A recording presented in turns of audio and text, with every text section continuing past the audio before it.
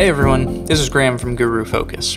If you haven't met me already, I run our Value Investing Live series on YouTube. The podcast you're about to listen to was originally recorded live in front of an audience, so our guests may make references to charts and PowerPoint slides that you won't be able to see here. If you want to check out their full presentation, including those slides, or join our next live stream, click on the link down in the description. Now back to the podcast.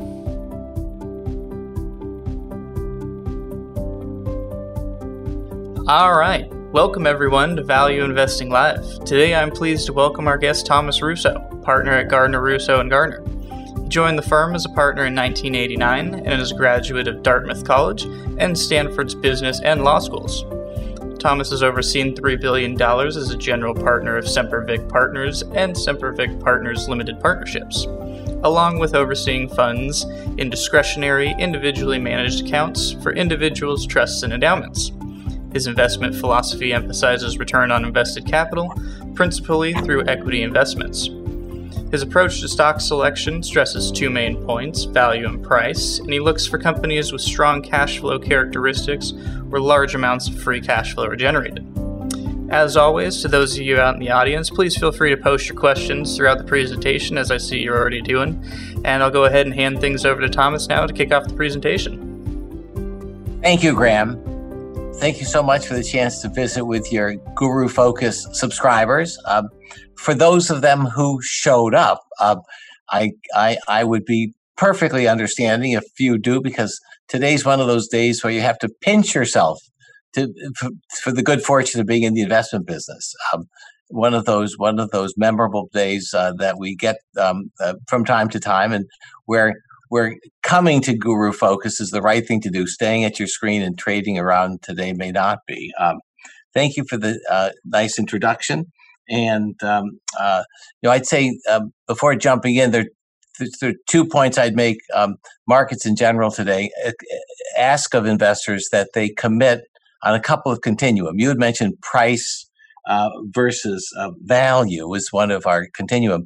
Recently, it's growth versus value investing, and domestic, call it United States, versus international. And we at Gardner Russo Gardner are squarely in the camp of value and global. Now, we qualify that by saying value is entirely dependent upon growth. Without growth, you won't have value over time, and it has to do with the growing streams of future cash flows get discounted back by the risk-free rate. And to get growth in the underlying investment, you do need value. You do need to have you have to have growth, which is the value that we look for in our investments. So I came upon this. I also gather from what Graham said that you do have 2 questions in queue already, and I must say that's reassuring, because those are questions that my conduct do not arise. But you will have a chance to ask, and I would invite you to ask at any time during the conversation questions that might have a particular relevance to what you do or what you think about. So I do invite an interruption. So I like to start greeting my investors by just a story about my own background and my great fortune of starting out as an investor in the early 1980s. The values were compelling, and at business school, I had the great pleasure of hearing Mr. Buffett speak to our investment management class in 1982, and it really his comments framed several issues that have defined my investing. The first was that you can't make a good deal with a bad person, and that's about agency costs. And by the time I saw him in 1982, he had interacted with enough managers to say that if protests notwithstanding of their good character, without good character, you can't get returns, because the agent that you trust will serve their own interests, not yours. And it's rife throughout the world of equity investing, the disappointments of investments that didn't flourish for lack of people doing things, because in some instances, not doing something may be better off for the manager than doing something which is better off for the owner. We will talk a lot about that during this hour. And the second point he made was that the government only gives you one break as an investor, and that's the non-taxation of unrealized gains. They actually give you a second break, which is that you can deduct your losses. But that's not a particularly ambitious career to follow. But clearly, if you can find businesses that allow you to reinvest their cash in their and behind their brands and their products and geographic expansion or adjacent product categories, if you can reinvest, then you'll have the ability for the increasing value of the business that you reinvest in to pull along with it the increase in the share price. It'll just derive from the benefits that come from reinvestment if you have a business that warrants reinvestment. Now, not all businesses do. When we saw Mr. Buffett speak, he actually was going through a period of time when there was a transition in what was meant by value. And value was considered to be the margin of safety. It always has been and remains so. But it was defined differently. Before, around the time I met Mr. Buffett, the margin of safety was based on price paid. If you bought a 50-cent dollar bill, you'd know that you'd make money over time. It was just a question of how much time. If it closed in the gap the first year, you'd make 100% return. If it closed in the seventh year, you'd make a 10% return.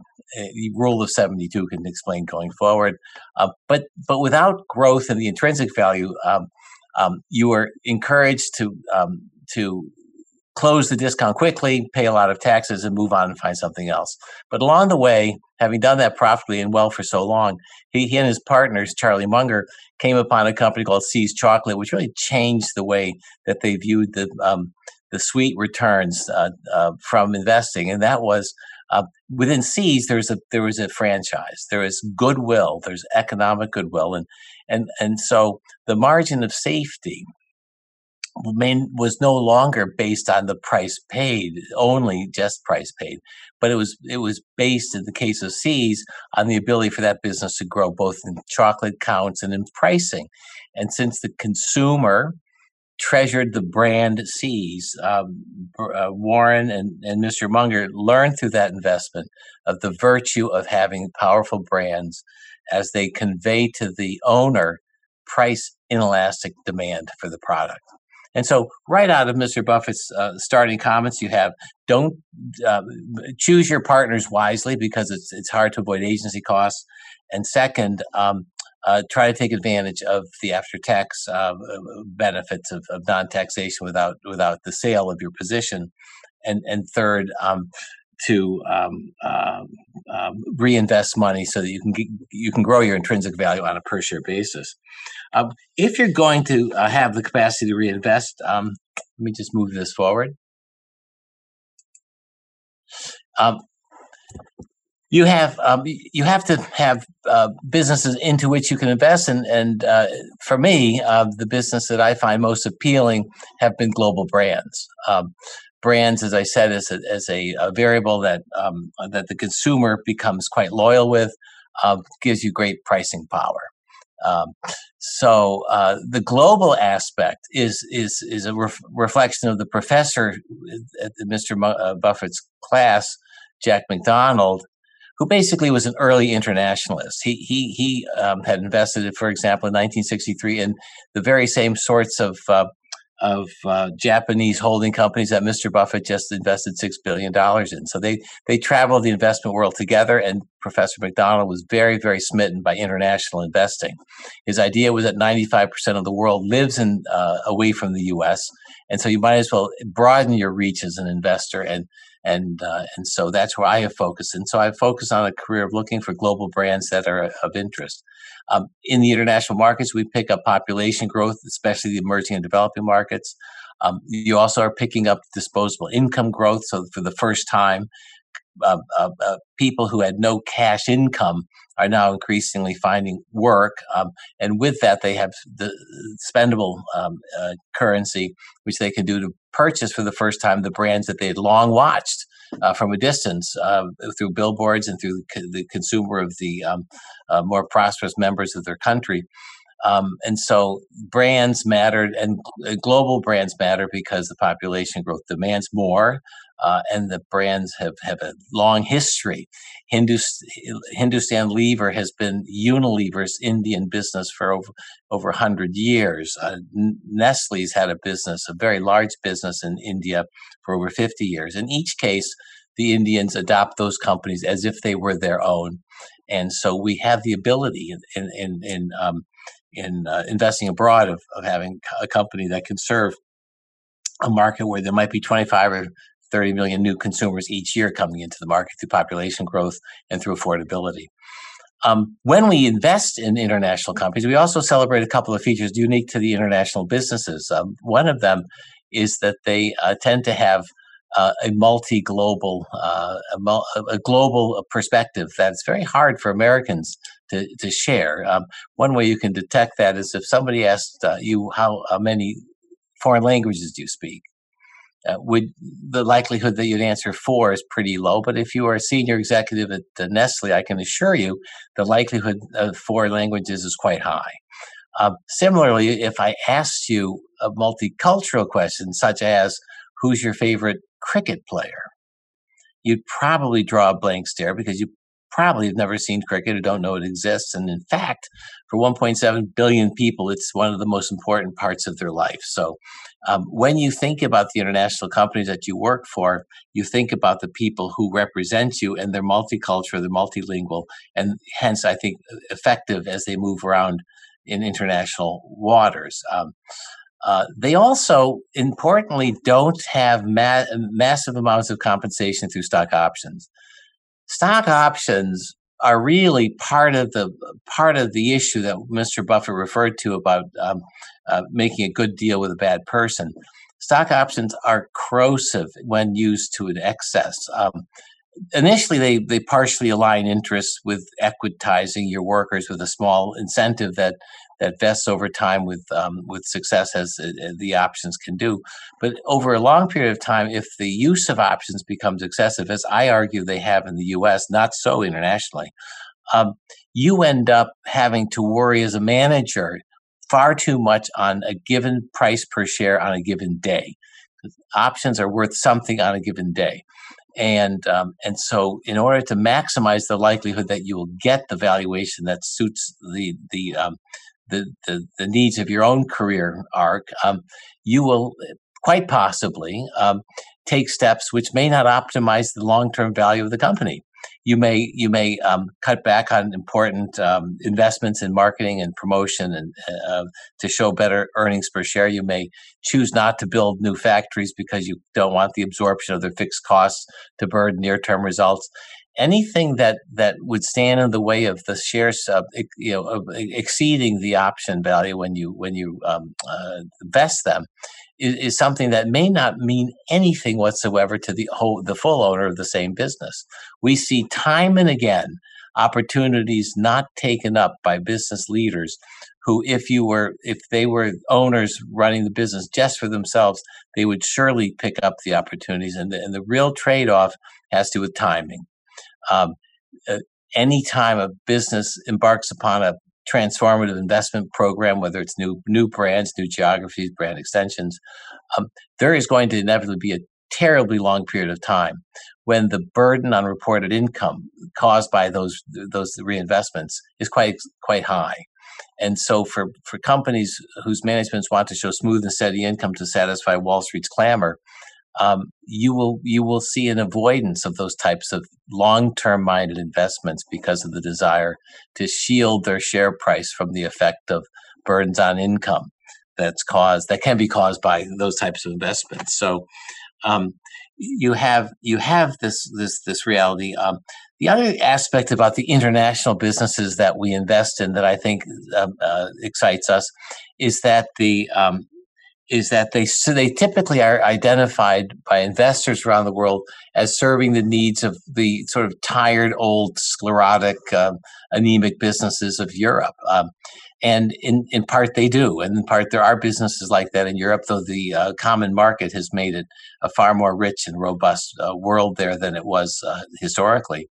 But that said, when people look at investing in a company that's headquartered in Western Europe, they often think of the fact that there's workforce issues and demand issues and pricing issues that augur poorly to invest in Europe, and hence they tend to pay too little for that privilege. And we actually like that because we're buying businesses that we see possess great opportunity at prices that are discarded by investors who think of Europe as a source of selling, not purchasing of shares. And the difference is that we see within our portfolio companies, the international ones, the capacity to reinvest their free cash flow from mature markets into the developing emerging markets. And so we pay, I think, a lower price than we would if people fully valued the reinvestment component that exists within the international companies. And the last thing I'd say is that we actually end up finding within the international markets management who are more often supported by the families that founded the companies than we do elsewhere in the world, and that leads to the second. Let me stop for a second and see if Graham, you have any questions as I outline the way I have shaped our investment focus to global and in a sense to traditional businesses, if you call those value, but it's really to global and to value. And any questions that may have surfaced thus far? Doesn't look like we have anything pertaining directly to what we've been talking about, but we do have a couple international audience members saying hello from around the world as well. Hello, nice to hear from you, and also good fortune to you to live in the part of the world where I actually think the best returns are poised to arrive from. So the next thing you need is a manager. So it's great to have all the things I talked about that give you the capacity to reinvest. The next thing you really have to have is management who have the capacity to suffer. Because they're going to be, if they're doing their job properly, building wealth for the long-term benefits of generations to come, they're going to be taking steps today that only really serve to depress reported profits. And since so many investors key off of the reported profits so sharply, that's something that is not rewarded by Wall Street. And so the managers, if they're going to dig deeply into their budget to put up new factories, Nestle is one of our large standing companies. In the midst of the pandemic, they've invested $1 billion this year over the course of this past year in Ralston Purina, their world leading pet food company, and they've done it not because it's going to help them today. In fact, it's going to burden the reported profits. They have to pay half $1 billion for one factory. And it's going to weigh on results, not add to them. But they know that once that factory is completed in 18 to 24 months, that it will address a capacity constraint that exists because their business is doing so well. And they'll do all of this, recognizing that there are periods when that activity will burden the income. At the start, it's because it's the startup expenses, but then when they come in with a fully finished new factory, what they'll end up doing is pulling volumes from the overcapacity factories that currently serve those markets, and you'll see a sharp drop off in the volume from existing factories, which see the volume go to the new factory as it well should. The new factory will run way below rated capacity by virtue of how just the amount they can draw from the existing factories isn't that great at the start. They'll be producing under rated capacity. The one that was overproducing to rated capacity will show a sharp decline, and they'll show a massive impact on operating profits, because when you operate at an excess of rated capacity, you've absorbed all your fixed costs. Volumes will go, and everything else at the tail end is pure margin. And so, but in each case, the startup expenses, then the downturn in margin that takes place when the new capacity is pulling volume from other places, means that the manager who's going to do this really has to be a believer in the fact that the right course is the long-term one. We call it have the ability to have the capacity to have some pain today for gains tomorrow. And we'll go through a couple of examples of that. Companies that have been at the core of our portfolio since the mid 1980s. Nestle, Berkshire Hathaway, Brown-Forman, were all bought in 1986 because of the capacity for those businesses to reinvest.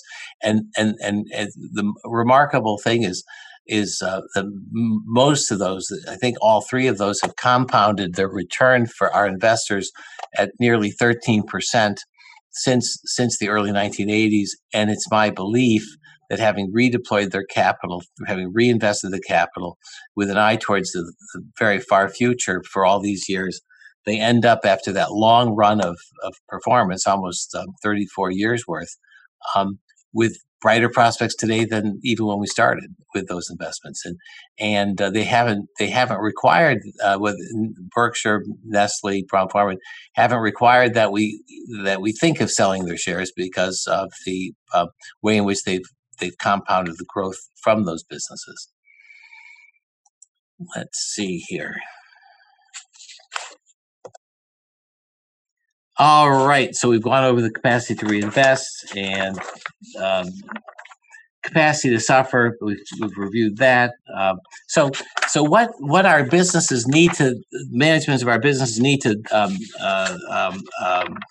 unearth are businesses that have great white spaces, that have great addressable marketplaces, so that they can afford to be right once, to borrow a phrase from Mr. Buffett, by establishing a business that's in a market that's large enough that they can have sort of perpetual returns from their decisions as to what pond to fish in the first place. And so as you think about the white spaces, let me just take a look here. I need to advance this. A handful of areas that have been very productive for our investments have been first the global payment systems, and that's a business that we invested in the early 2010 after the arrival of a remarkable global business leader, Ajay Banga, who was a vice chairman of Citibank, who we knew from our Citibank days. It's interesting that the contacts we make in business that we most respect are people who we stay in touch with over the years. And they often surface in different companies, and as such, they give us great signals that good things will follow. And few signaled more vociferously than Ajay Banga when he arrived at a relatively staid culture of MasterCard. And when he observed, when we first interacted thereafter, he observed that 85% of the business in his region, where he was focused on as the leader of MasterCard, was still done through cash and checks. The credit card payment systems hadn't been installed, and that his job was to convert the 85% to 100%, 6 times the size of his business, simply by converting it. And that was what he set out to do. But he built a team of extraordinary PhDs who investigated all sorts of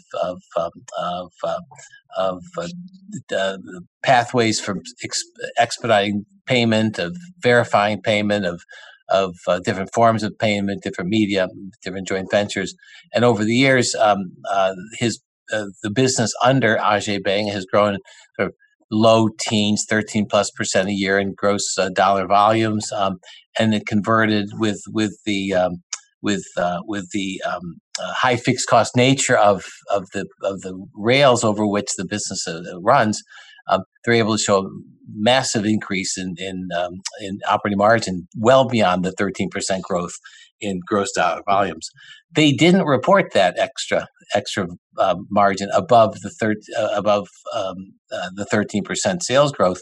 They didn't report that because they redeployed it back into the business. Almost from the start, Ajay declared that his job was to make his successor look good, and so he never allowed the increased margin that came about because of operating leverage to drop into the bottom line, but rather invested it. And so their operating margin was sort of mid 50%, and it stayed there, even though others in the business showed much higher margins because they were investing less heavily against their income statement.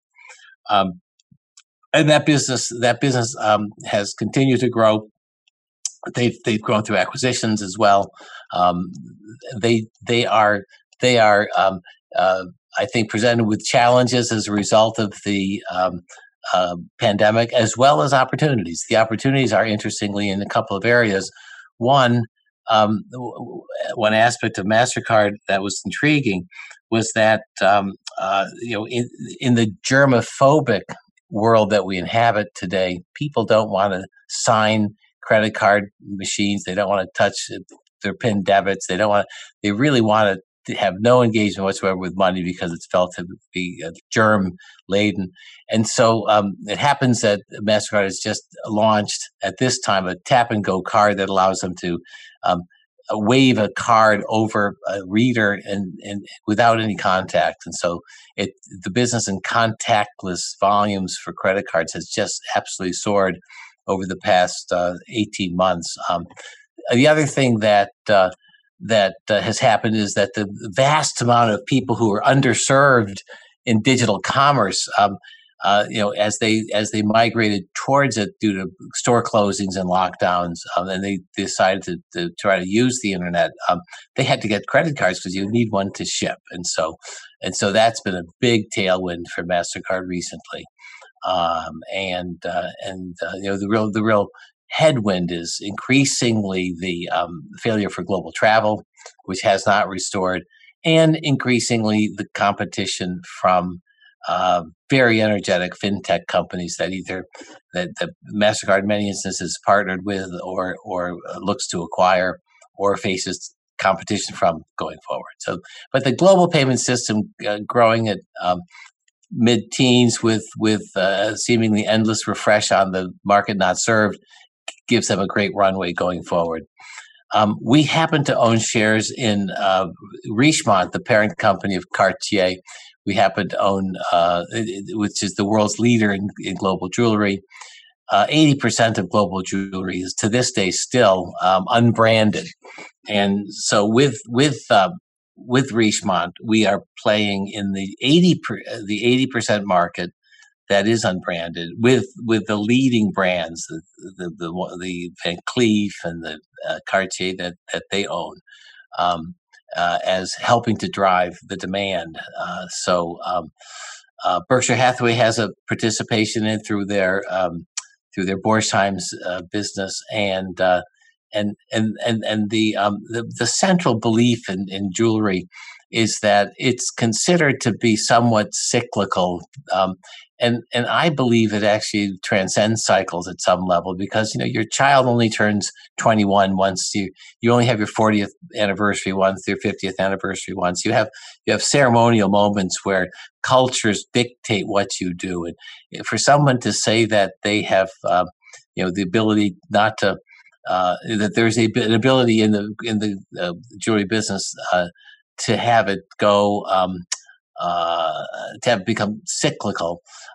They just haven't tried yet to explain to their son who turned 21 why he didn't get a Rolex watch or whatever it is that is traditional in the culture upon those rites of passage. So I think more of that business is ingrained and inevitable, and with the brands Van Cleef and Cartier, Richemont has really the world's leading two brands. One other area of enormous consumption where the companies that we own, in this case Pernod Ricard and Brown-Forman, have businesses that the consumer would absolutely. Let me just see that I didn't jump. Yeah, here it is. Pernod Ricard and Brown-Forman. The consumer in this case would covet immensely.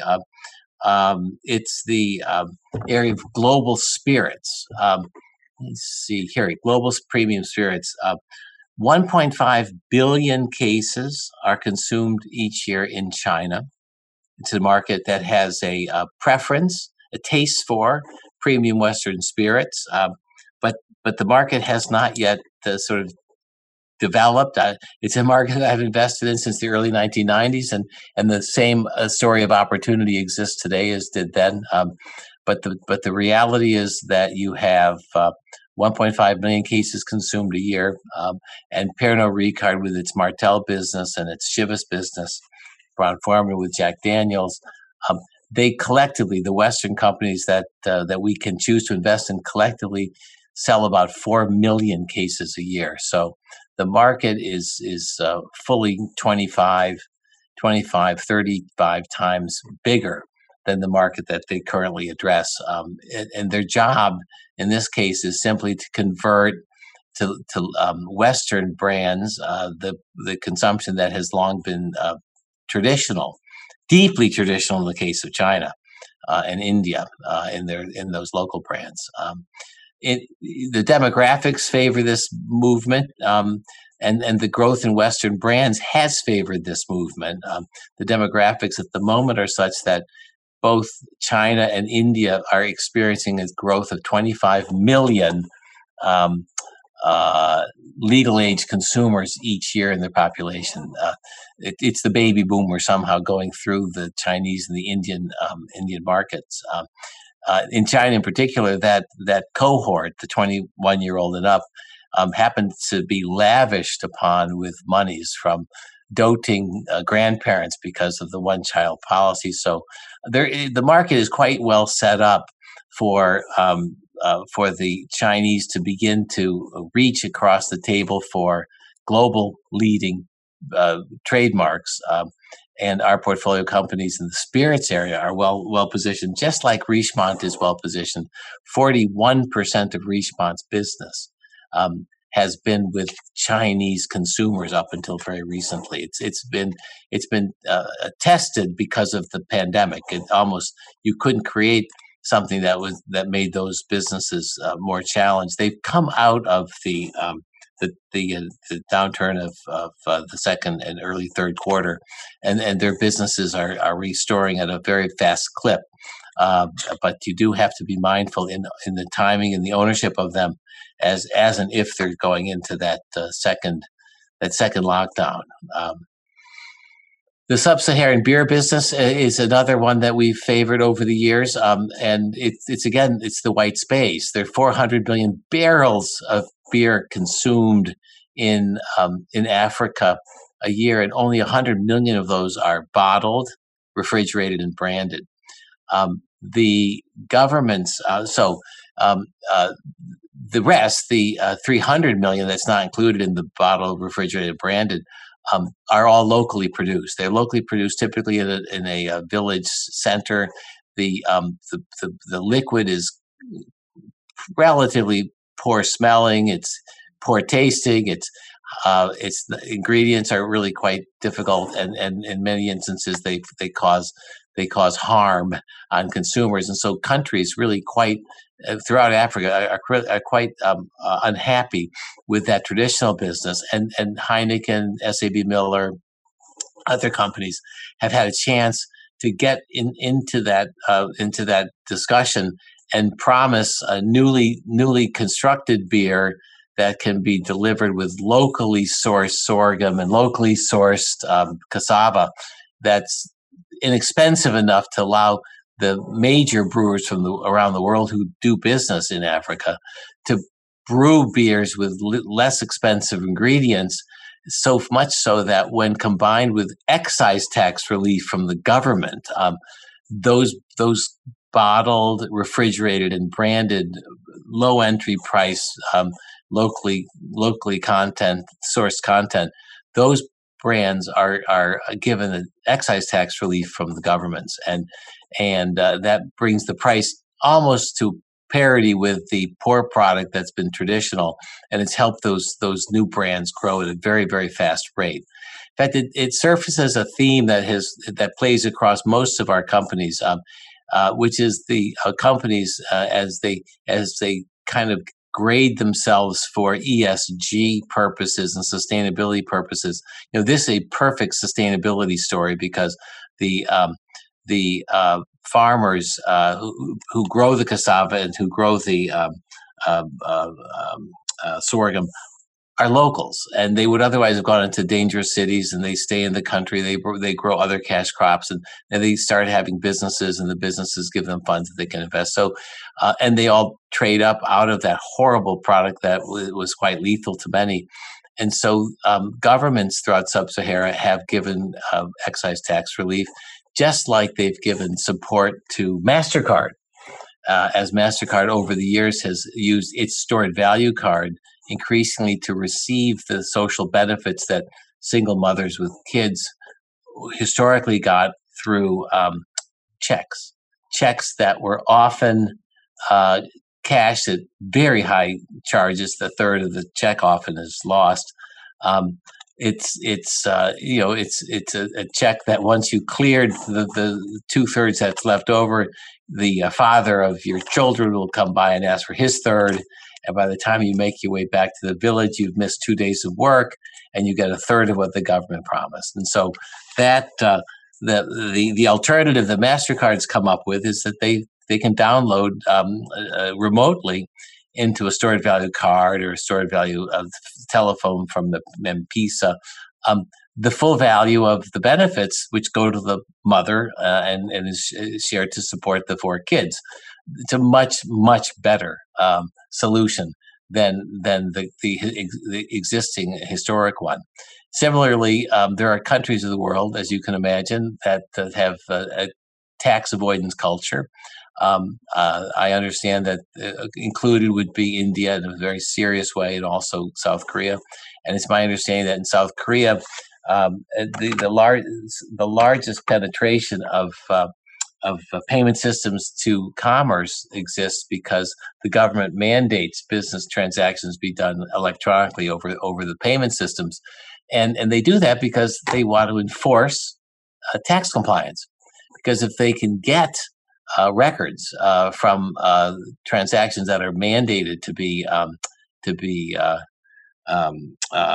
digital, they can go after to collect on taxes. And so, in many instances, we have in the developing emerging markets the ability to have our interests, commercial interests, coincide with governmental interests.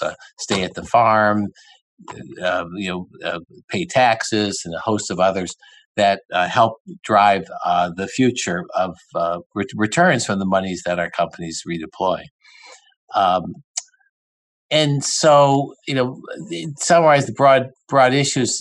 What you really want to do is avoid realizing gains if you can find businesses that give you the capacity to reinvest. Not all companies can. Many businesses don't return adequately on capital, and they shouldn't receive reinvestments. Managements are going to have to find the way in which they can invest for the longest term. And the last, let me just see here. So the one way that we have found to help us align our interests with managements that are supported by owners in a way that allows them to invest for the long term is we end up partnering with family-controlled companies. Over 50% of our holdings are in businesses where the founding families still control the companies. And it rewards us in numerous ways. Families have no particular interest in maximizing earnings per share. They're interested in maximizing long-term value per share, which is exactly what my investors want of me. And so we can partner with the right family and businesses that have the capacity for reinvestment, and know that our shares plus family shares help to provide management with the ability to suffer through the downturns that they would otherwise have to neglect if they weren't able to invest for the longest term. And so Berkshire Hathaway is the best example of that. With complete control, Mr. Buffett spent his entire career looking only for businesses that grew the intrinsic value on a per share basis. No other games played at Berkshire Hathaway. And he's compounded money at a fantastic rate with that mindset. The Brown family at Brown-Forman pledged to only grow their global spirits business at some point when we met them in 1986.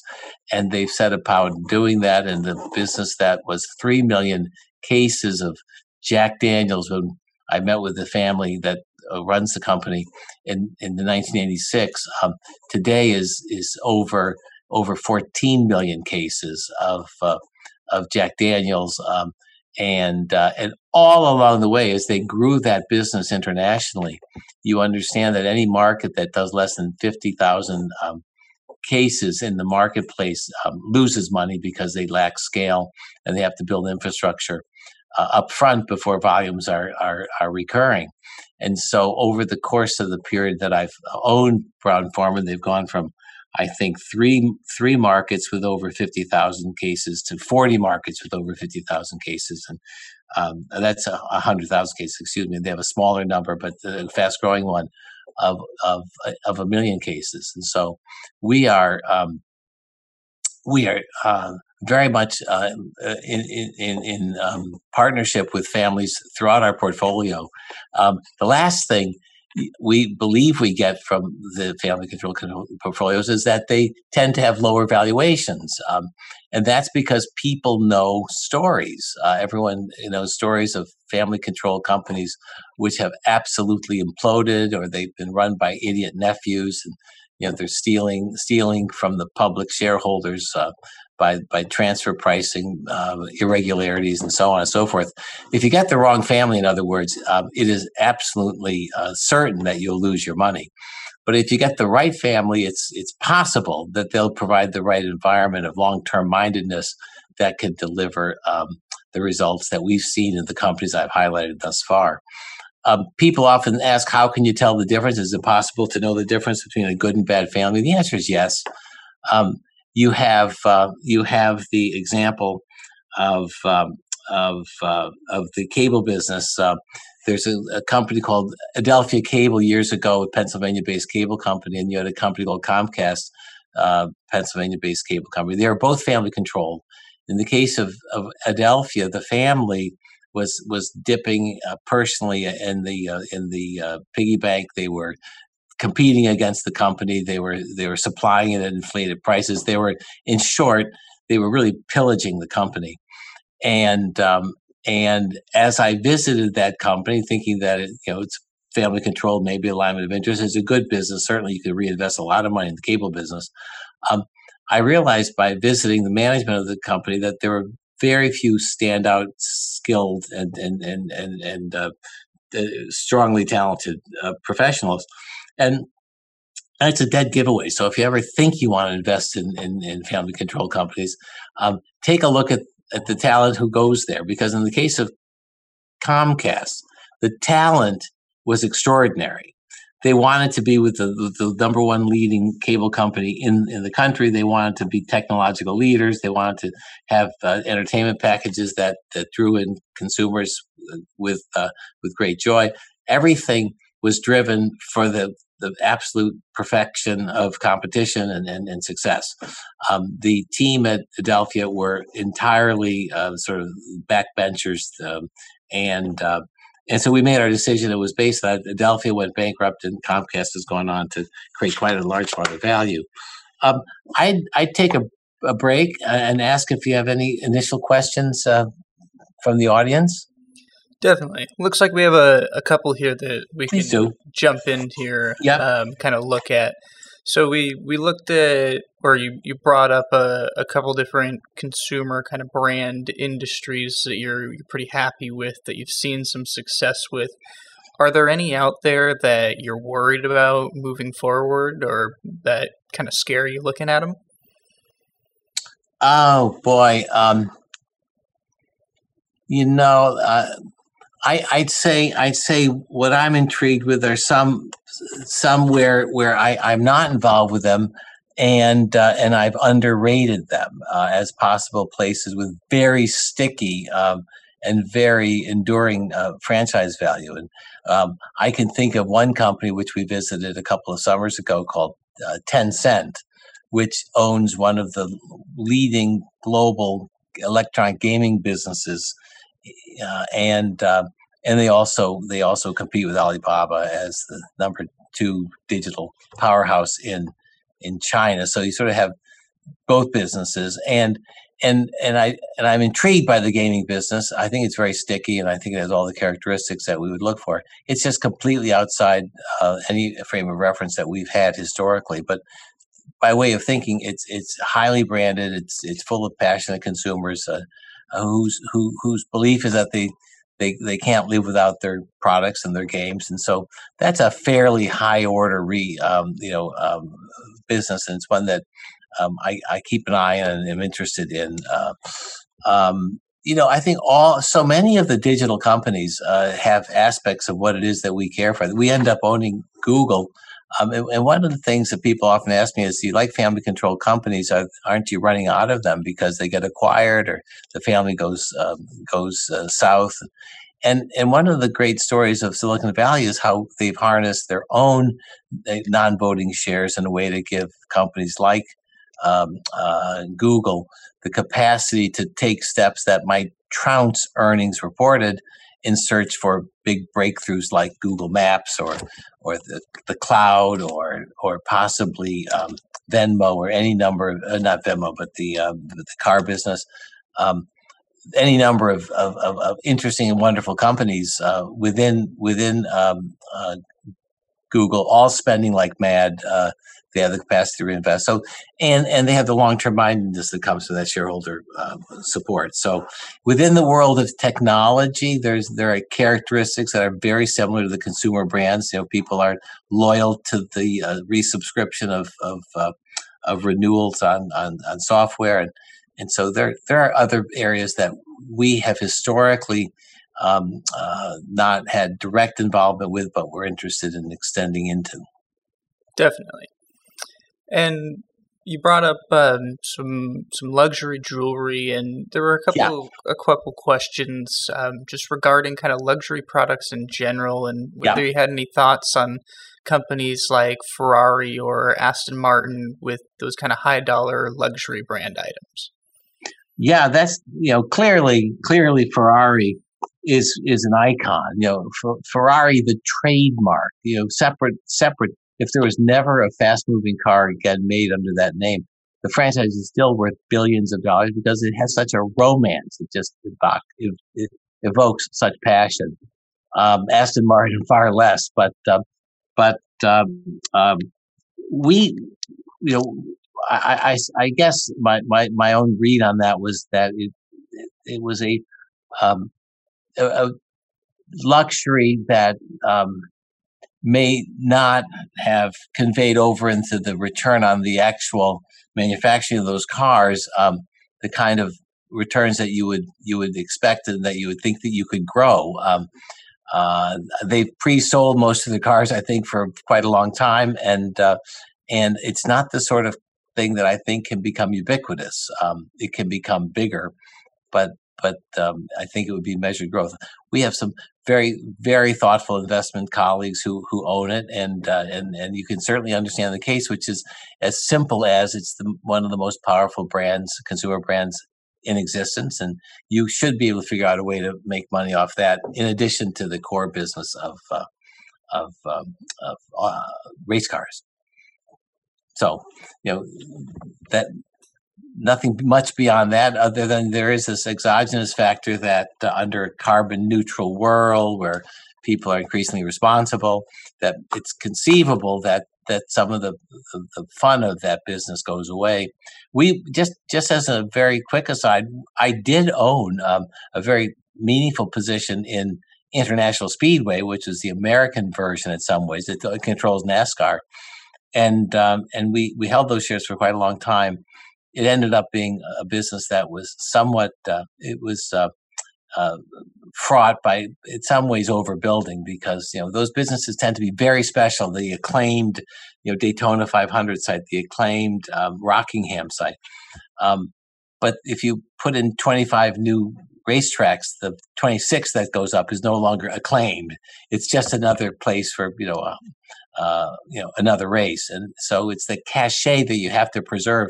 And in the case of International Speedway, which we did own, they lost that cachet, I think. And Ferrari is valuable beyond all measure by virtue of that powerful franchise. Definitely. And the last kind of one here before we can move on, Yeah. when we're looking at some of those highly successful kind of alcohol industry players, Yes.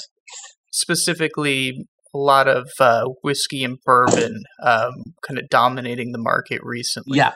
Yeah. Are there any concerns about consumer tastes kind of moving away from whiskey to a different liquor like vodka or tequila, anything like that?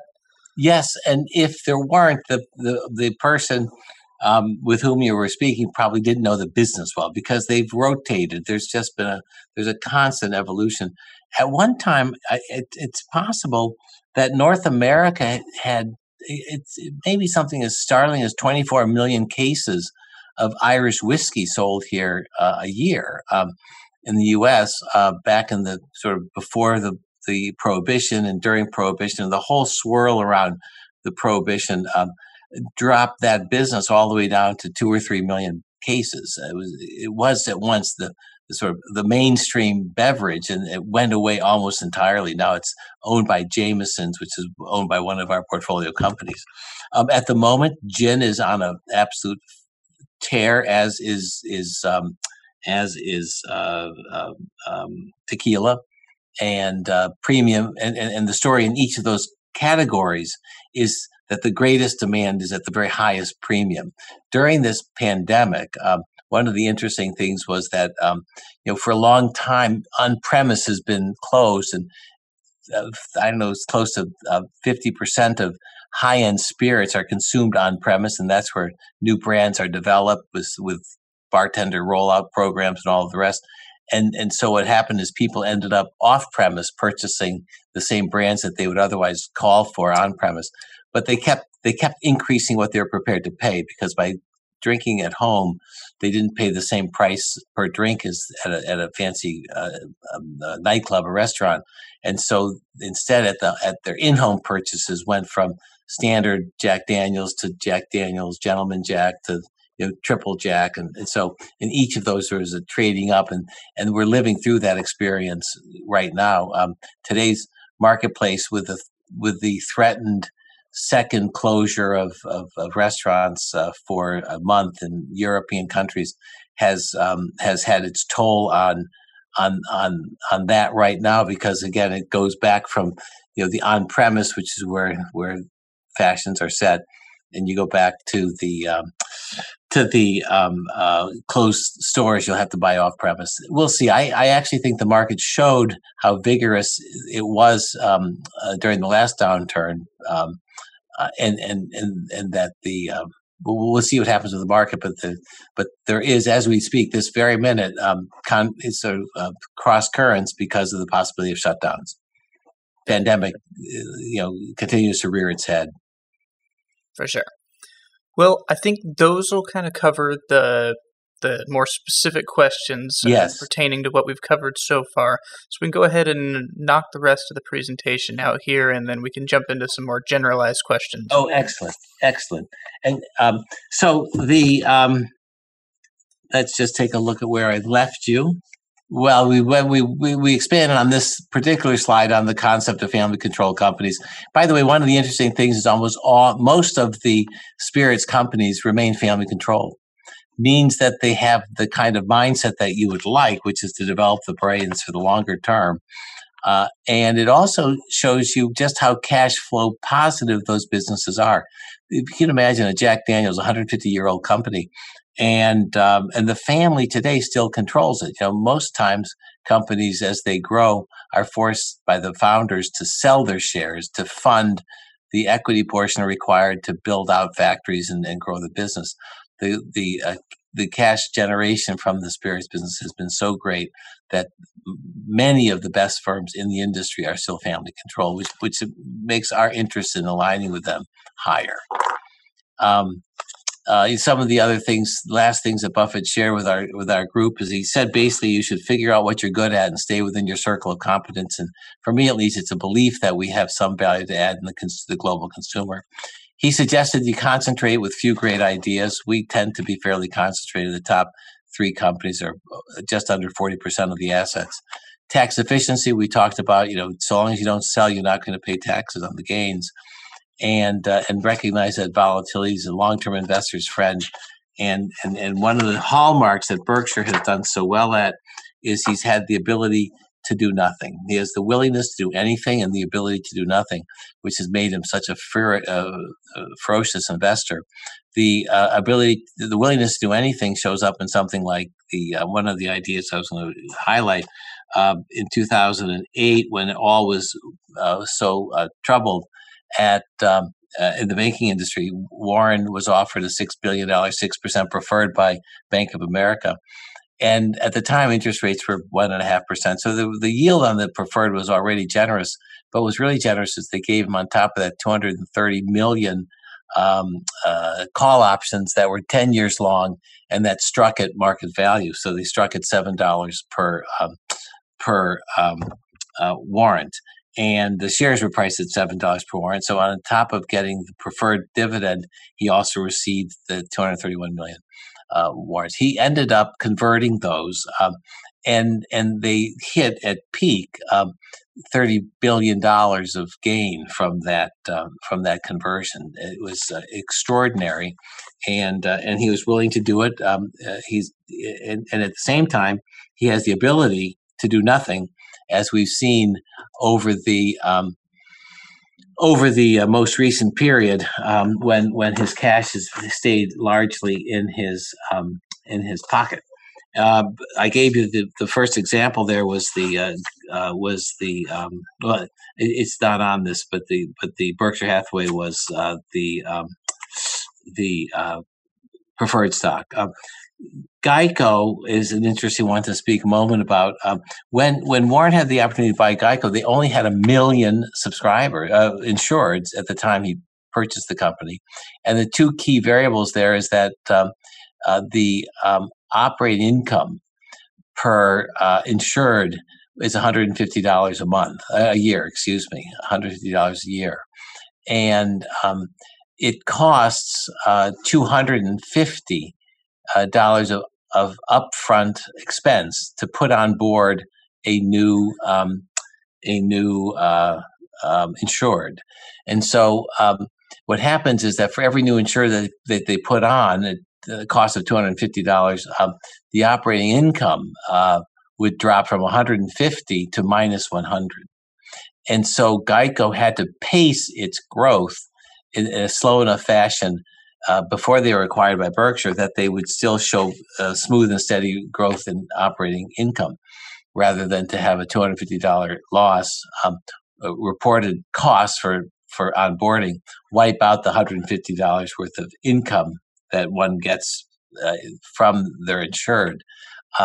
But under Berkshire's ownership, Geico's management was asked at once, what would you do differently? And he said, well, we would grow the business and pay no regard to the $250 upfront cost, because it's just a one-year cost, and the persistency of these insured Geico clients is decades long. And so with long-lived loyalties, you end up with a present value of a new insured of $1,500 back at the time he bought it. The operating income burden was converted to $150 of profit, so minus 100.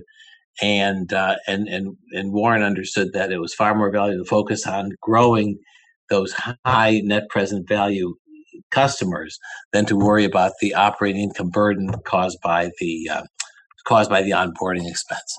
That's just the mindset that Berkshire has so well delivered against, which is to favor wealth creation over reported profits.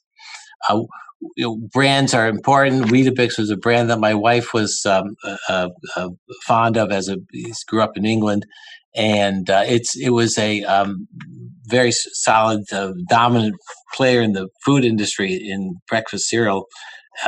And we ended up, it was family controlled, and we ended up with 20% of the company when it was taken over. But during the life of the holding, they invested back in the business and they let the cash build. They did not have the capacity to reinvest. And they recognized it. That's the most important thing. So by the time it was acquired, over the 20 years of our ownership, the cash on the balance sheet went from 19 million. 19. Let's just see here. Cash on the balance sheet went from $7.1 million to 105 million pounds. Excuse me, it's pounds. So that growth in retained cash, is actually in some sense a pitfall of a family-controlled company. Is that normally you might consider taking that 105 million, which will likely not be spent, and buying back the shares. They had 11.8 million shares outstanding the whole period of time.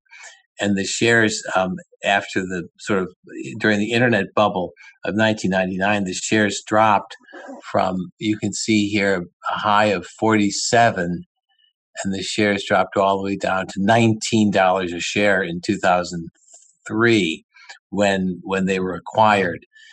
At which time they were acquired at, I think, roughly 7 to 8 times EBITDA plus the cash. And it was the hallmark of this was their discipline over not being subject to investment banker pleads to invest that 100 where it would not have added value. And so it was a pretty interesting investment experience, especially given the fact that the product Weetabix is almost unpalatable to American tastes. But that's neither here nor there. It was very favorable to their taste.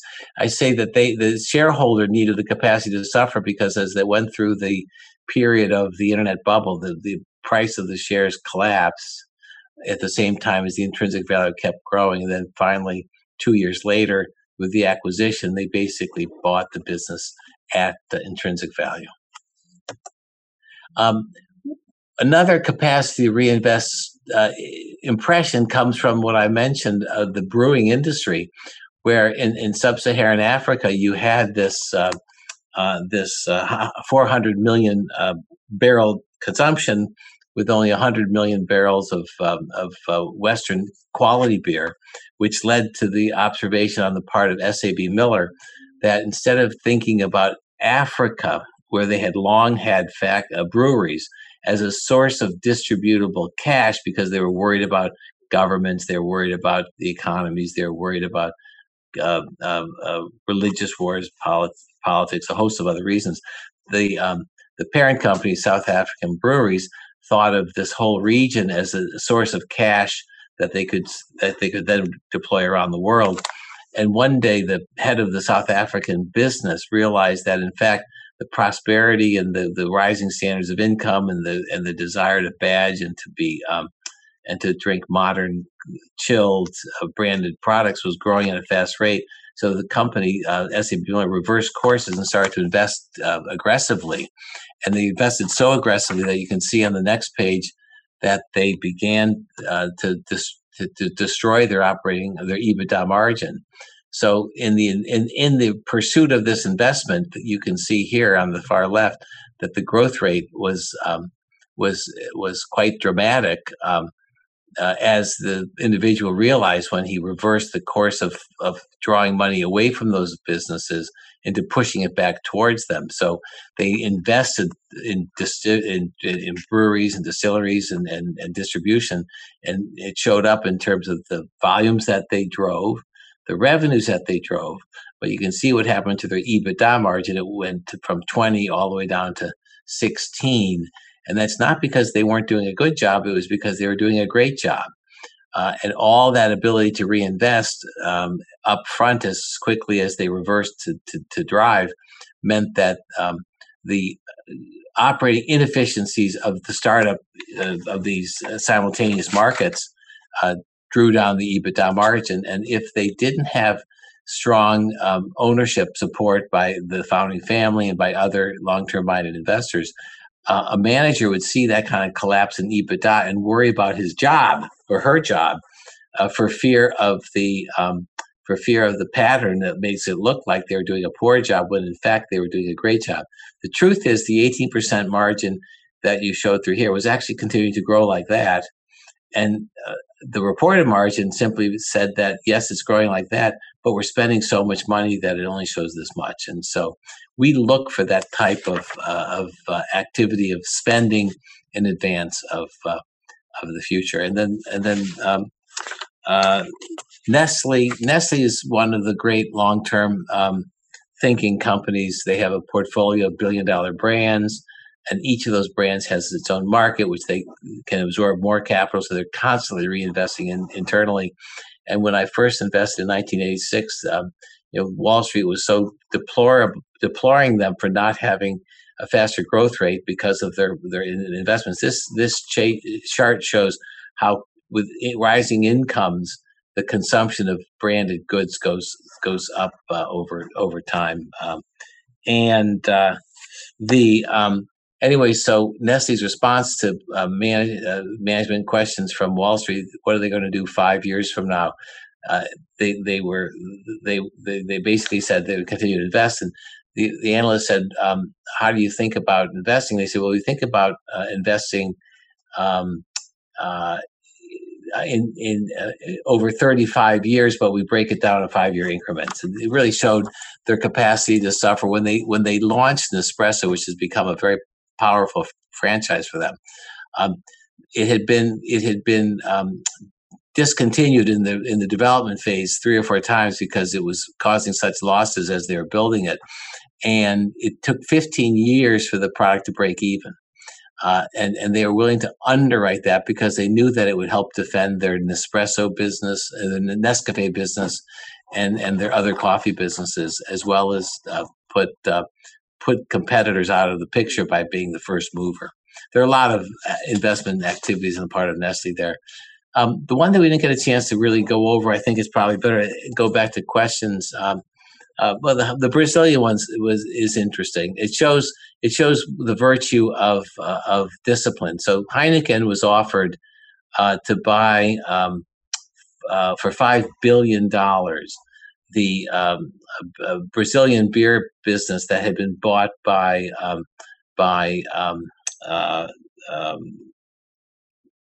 Kirin. So Kirin had acquired. Kirin had been approached by the seller of a brewery in Brazil. The offered price was $5 billion. Heineken looked at it and said, "No way, it's too expensive." Wall Street clamored for Heineken to buy it because they had a successful business selling green bottle premium beer, and they were growing that business rapidly. And Wall Street thought that they had to buy the business that was about a 13% of market shareholder. Heineken had 13% market share, so in theory, both together would be 26%. They go up against Ambev with a stronger profile as two companies that aggregate 26% business. Heineken was implored by Wall Street to buy this business, and they said it's too expensive. They passed. Kirin paid $5 billion for it. And then 5 years later came back to the market to sell it because they couldn't make it work. Heineken came in and took a look, and the sellers were asking $700 million for the business.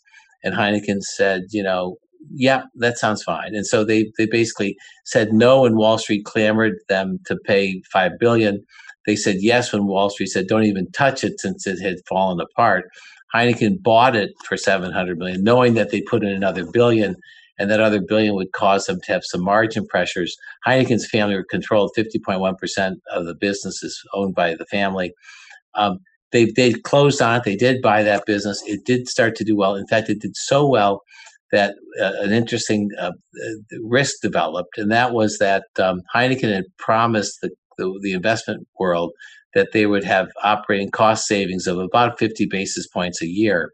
And after they bought this Brazilian business and started to clean it up, they had a period where their beer volumes grew so much faster than anybody expected that they ended up preventing Heineken to show that 50 basis point margin improvement because of all the burden on margin that was caused by the fast growth of the business they bought in Brazil. So basically, the Brazilian business outperformed so drastically their original thoughts that they couldn't offset the operating margin differential. So Wall Street, saw that as bad news as opposed to good news, which in fact it was, and they sold the shares down 10% on the day that they announced that they missed the operating margin expansion because Brazil, the business that Wall Street told them never to touch,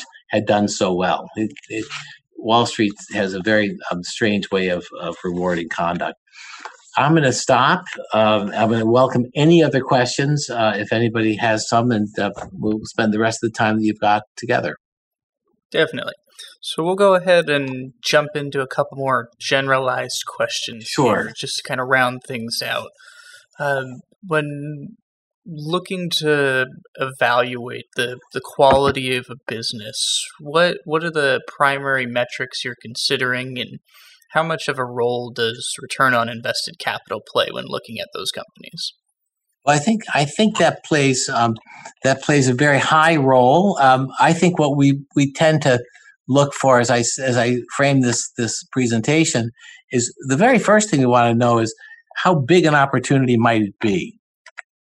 As you see, I said, payment systems, 85% of the market is outside of your business. So, if you invest in that market properly, you have an enormous growth runway in front of you by merely taking more of that addressable market that may not have yet even been served by a competitor.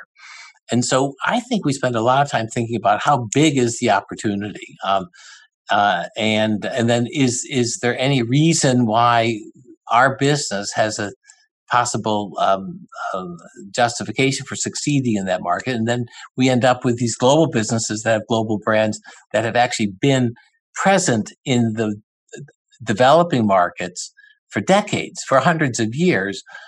So the brand awareness where our businesses operate is extremely high, and that gives us a reason to succeed by investing against businesses that are already aspirational in nature by their brands. And so size of market, any particular reason to win, any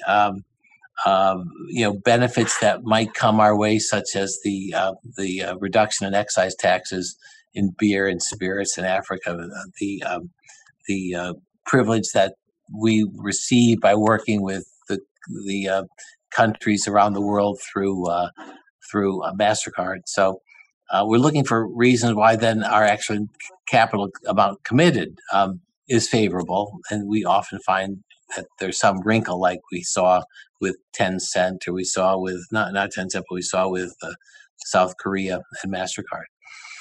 And then return on invested capital is obviously what we spend our most of our time thinking about. But one of the things that we understand is that you're going to go through a life cycle on the returns on invested capital, and if you pass on something simply because the early stages of the life cycle will show negative returns on your invested capital, you're probably underspending if you in fact take a long-term point of view. So we would, within our businesses, have massive amounts of businesses that, as I said, operate above rated capacity and show unhealthy returns on capital, because the risks of injury, the risk of product breaking, the risk of product quality failure, all those things that come when something's operating at too high a stake, means that extraordinarily high operating invested capital margin is actually a presage to something going bad if it's allowed to continue. Most of our companies end up coming back in with more capital to put in additional capital, so that looking out a few years, they'll pull from the at-risk, though high ROIC generating divisions volumes, so that they can go back to a more sustainable level. And that's something I think we add enormous value to when we tell management that we're absolutely indifferent as to whether or not the invested capital goes down. The other thing that people talk about, and we actually have a completely different view on, is the notion of cash flow conversion ratio.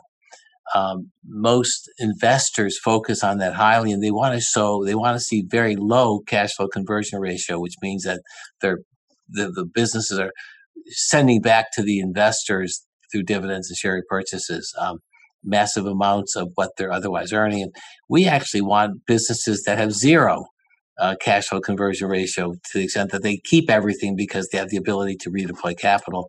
And very often that redeployment takes place initially at very low returns on invested capital.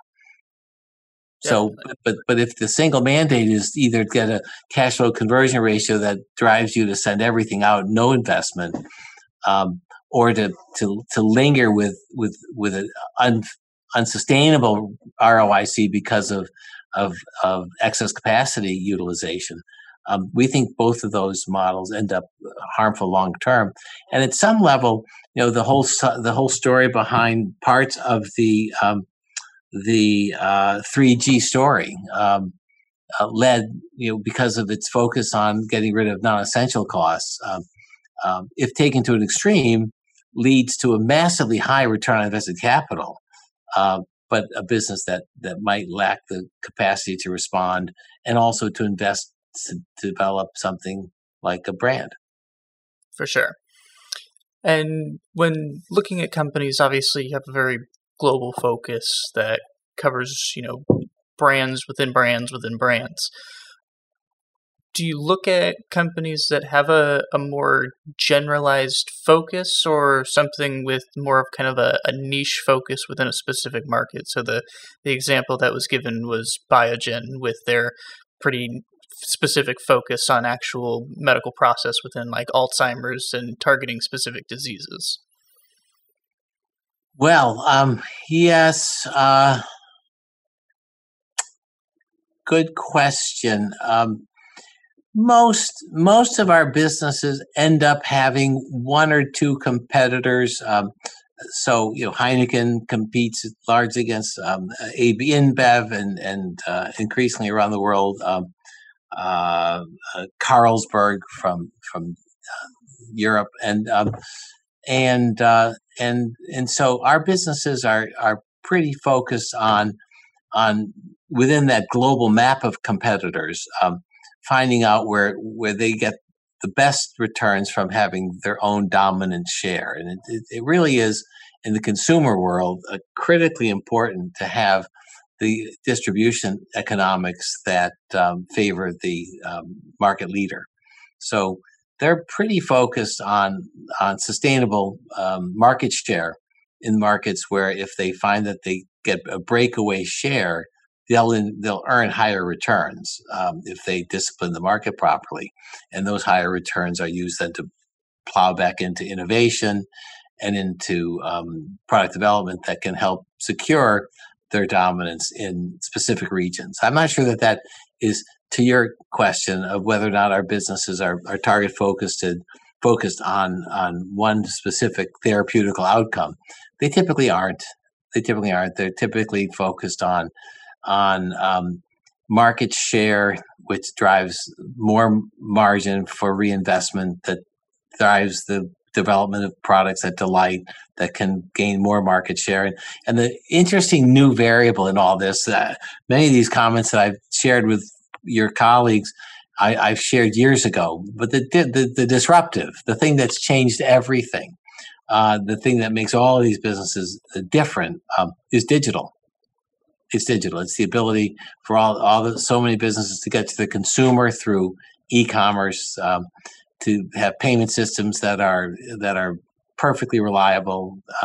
They have pipes that are fast, that are reliable. All the things that were promised that could come from a world like this in 1999 and 2000 have actually arrived. I mean, there's so many transformative ways in which advertising is maximized for its efficiency, and commerce is conducted with an omni-channel perspective, which is both digital and on-premise and in pop-ups and any number of different ways. But digital has been the vast disruptor, and it is the vast transformational force that all of our businesses are harnessing, and in some of our businesses are helping to develop. Definitely. Well, thank you for that. Yeah. And to round things out here, we had a question come in with hundreds to thousands of companies under management at any given time. How do you keep track of which one of those are good investments coming in and which ones you need to get rid of? Well, it's through a tremendous amount of reading, and for us, travel and interaction with managements of the companies that we have stakes in. And one of the byproducts of all three of those is that we get read across information that's pretty good. So just today we had a call with Verizon, which is an interesting company, and who has an internet pipeline of great considerable value. And the question really was how much in the read across is the demand for what you have expressed the same amount of demand that we're seeing up in the cloud by the three cloud leaders.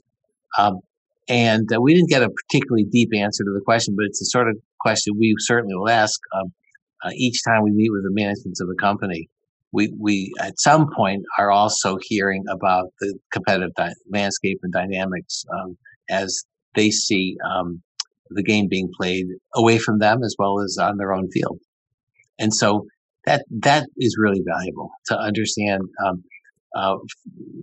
from the people we admire who else is long-term minded, who else has the capacity to redeploy capital, reinvest, and do so even when it hurts. We look for evidence of that in the companies that we go at to visit with, and then we learn from them about others that are similarly disposed. Definitely. Well, Thomas, thank you for joining us today. It's been an absolute pleasure, and thank you. It was a wonderful presentation that you gave to us. We were very happy to feature you on here and to get all those great answers for our audience.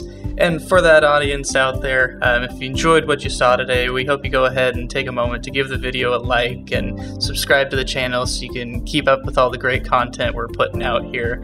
And we hope that everyone can stay safe and stay healthy out there, and we hope to see you joining us on the next one. So thank you, everybody, and we hope you have a good day out there. Thank you, Graham. Thank you for the chance to speak. Take care.